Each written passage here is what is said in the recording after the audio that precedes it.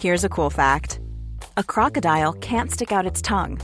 Another cool fact, you can get short-term health insurance for a month or just under a year in some states. United Healthcare short-term insurance plans are designed for people who are between jobs, coming off their parents' plan, or turning a side hustle into a full-time gig. Underwritten by Golden Rule Insurance Company, they offer flexible, budget-friendly coverage with access to a nationwide network of doctors and hospitals. Get more cool facts about United Healthcare short-term plans at uh1.com. It's that time of the year. Your vacation is coming up. You can already hear the beach waves, feel the warm breeze, relax, and think about work. You really, really want it all to work out while you're away. Monday.com gives you and the team that peace of mind. When all work is on one platform and everyone's in sync, things just flow. Wherever you are, tap the banner to go to Monday.com.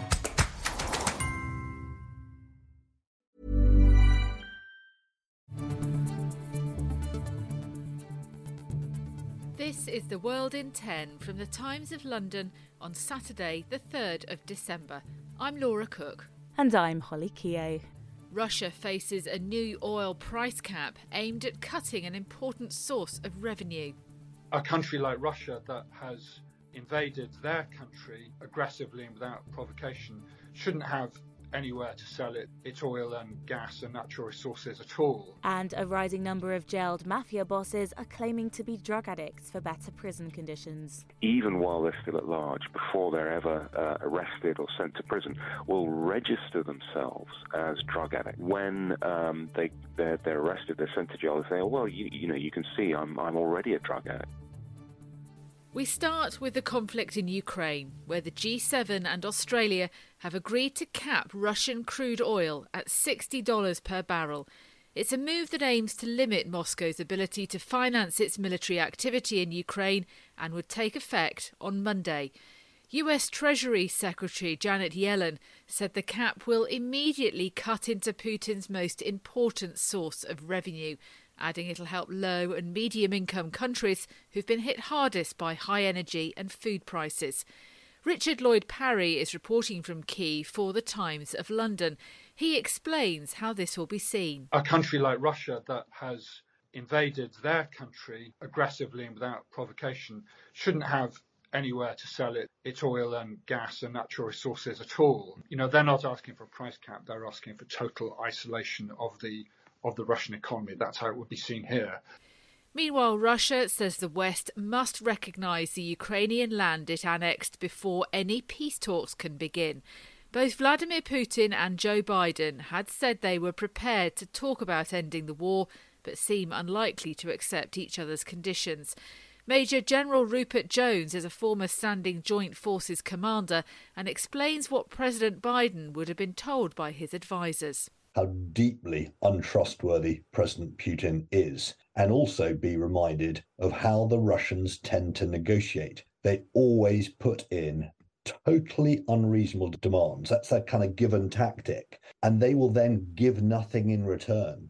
Any conversation by President Biden, I think it's always good to talk, but that's a different thing to peace negotiations. Elsewhere, a former commander of US Army forces in Europe says the only reason Russia wants to negotiate on the war in Ukraine is so it can rearm.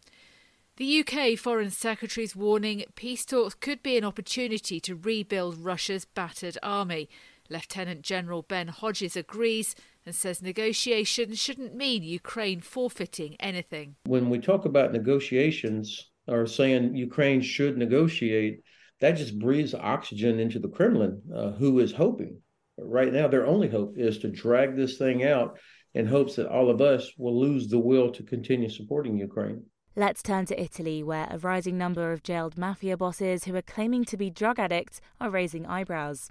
Magistrates in Rome are investigating the occurrences out of concern that the claims are an excuse to get better prison conditions.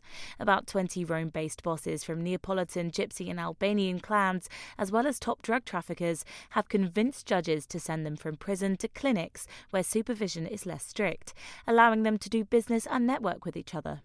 Many allegedly have no drug habit at all but bribe doctors to provide judges with fake evidence that they are hopelessly addicted and need expert attention. Tom Kingston is the Times' Italy correspondent. There are some who are particularly crafty who, even while they're still at large, before they're ever arrested or sent to prison, will register themselves as drug addicts. So they'll get on some kind of drug rehabilitation program, totally fake because they're not drug addicts at all.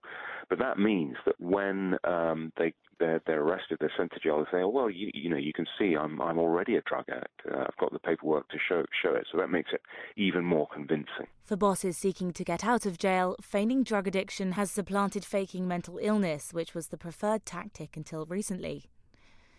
You're listening to The World in 10 from the Times of London, analysis and insight into the globe's main stories, and all in just 10 minutes.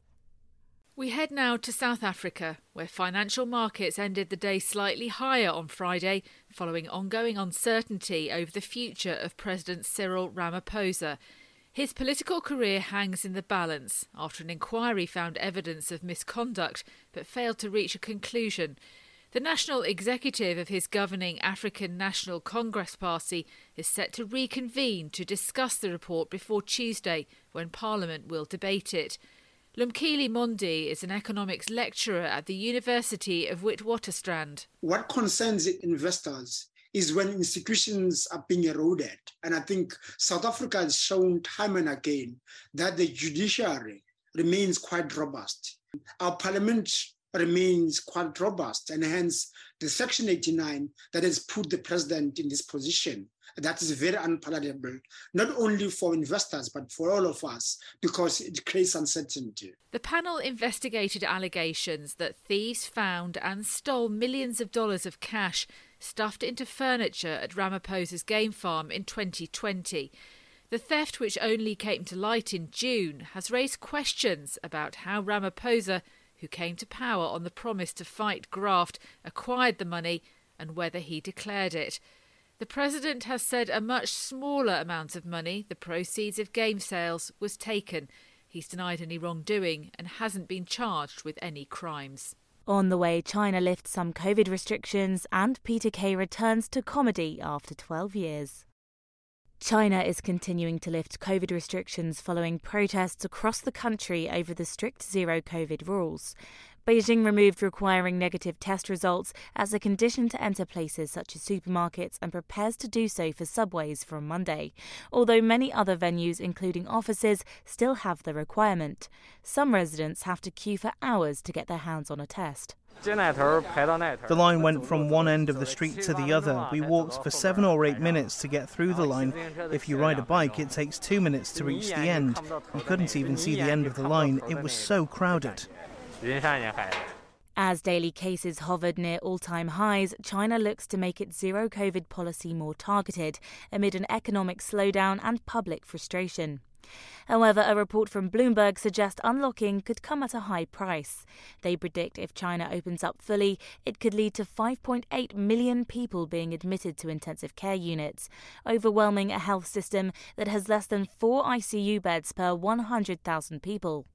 Primrose Rawdon is the South China correspondent for the Financial Times. There are signs that, cases are very much rising in some cities, that the health system wouldn't be prepared, particularly in rural areas where we're talking about, it's not like completely like some parts of the developing world, but there isn't proper health, there definitely is not the capacity to deal with a Hong Kong situation of a death rate comparable to Hong Kong. Low vaccination rates among the most at-risk group in Hong Kong played a role in pushing the Chinese territory's COVID-19 death rates to some of the highest in the world last spring. Now it's over to Kane Reeves for a World Cup roundup. Cameroon produced another major World Cup upset by defeating 5-time champions and favourites Brazil in their final group game. Amazingly, Abubakar Josh headed it in. Devastatingly for the African side, that goal wasn't enough to send Cameroon through, with Switzerland beating Serbia 3-2 to progress. The round of 16 begins today, with Australia given the tough task to beat Argentina. But not an impossible task, according to Australia coach Graham Arnold. It's 11 v 11, and it's 10 blue shirts against 10 yellow shirts, and it's a battle, it's a war. And we've got to fight that. The first knockout game sees the USA take on the Netherlands, boosted by the news that Christian Pulisic is fit to play. Peter Kay was in tears after walking onto a standing ovation on the first night of his comeback comedy tour. The comedian received warm reception as he opened his gig in Manchester, his first live tour for 12 years. It was the first of 110 arena dates that the Bolton star will perform over the next 2.5 years.